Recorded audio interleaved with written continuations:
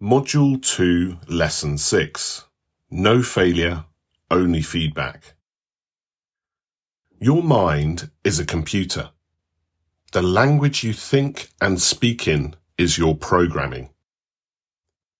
Much of what we've been learning on this mission is how to reprogram your mind and your relationship with food by changing your language, your programming.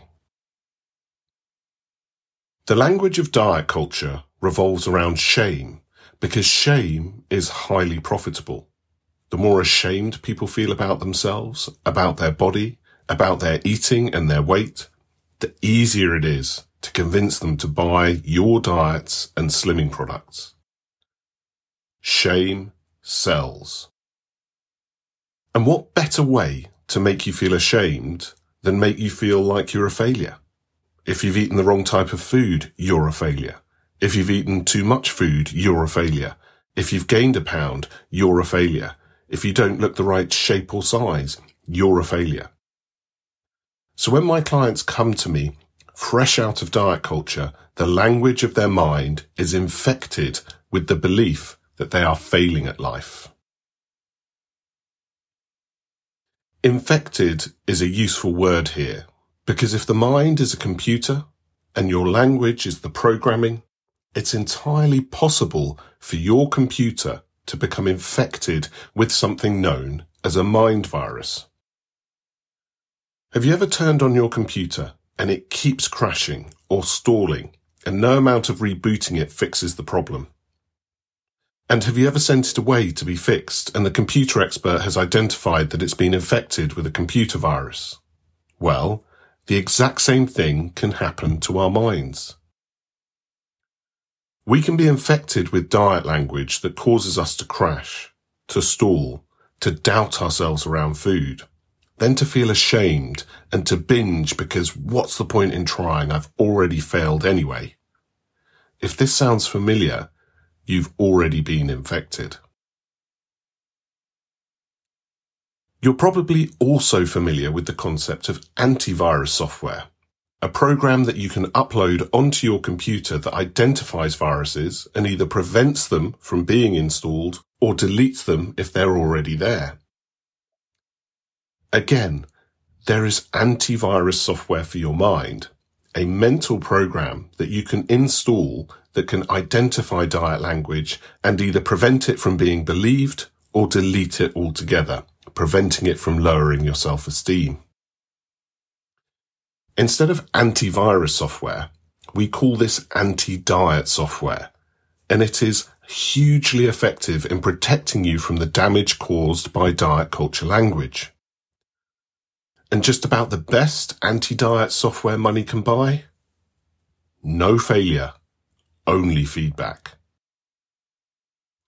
You install this very effective anti-diet software by uploading a very specific set of language.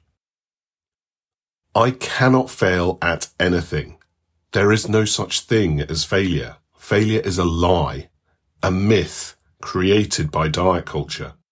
There is only learning. There is only experimenting. There is only trying, testing, and getting better. There is no failure, only feedback. As with any anti-diet language we're teaching you, you have to say it and repeat it daily and consistently until it is believed and fully uploaded onto your system. If you can visualize an upload bar with the percentage uploaded showing, it may take a few weeks or months of repeating it until it is fully uploaded and believed, so stick with it, even if you don't believe it yet. You can bring in other language and other stories to help with the upload process. My personal favourite comes from an amazing coach called Jim Rohn. Swap frustration for fascination. And what he means is swap the frustration of feeling like you failed for the fascination of feeling like you're learning something and getting better. So how do we apply this to our eating and our relationship with food? An example.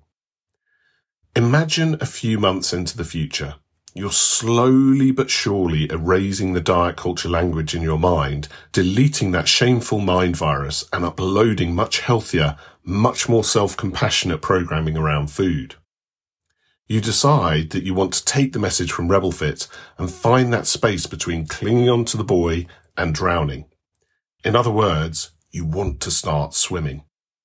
You want to start practicing controlling how you eat and learning how to control your eating with different styles and strokes.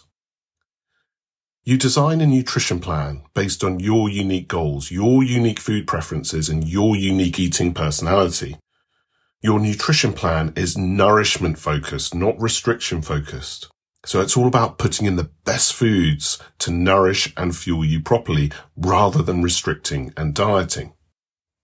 You then try to follow your nutrition plan, and for a little while you stick to the plan and it's all going very well. But then, a few days into it, you get home from work, you walk into your kitchen, and you find yourself reaching towards the biscuit tin, even though you don't want to. You're grabbing biscuits and eating biscuits that aren't on your plan. You hear that diet mind virus fire up. You're off track and failing on your diet. Then in that moment, your anti-diet software kicks in. There is no failure, only feedback. What's the feedback here? Wow, this is fascinating. What is it that I'm trying to survive in this moment? Was my planned nutrition too low in energy and not fueling me enough, risking starvation? So maybe the feedback is I need to adapt it and add more. Or maybe I'm emotional, and the feedback is that I need my plan to be flexible enough to allow for some emotional eating. I can add that into my plan and make it a track I can switch to sometimes. Notice how your self-esteem is rising, not dropping. That's lesson 6, no failure, only feedback. And if you can learn that, upload that and practice that, it is game changing for your relationship with food.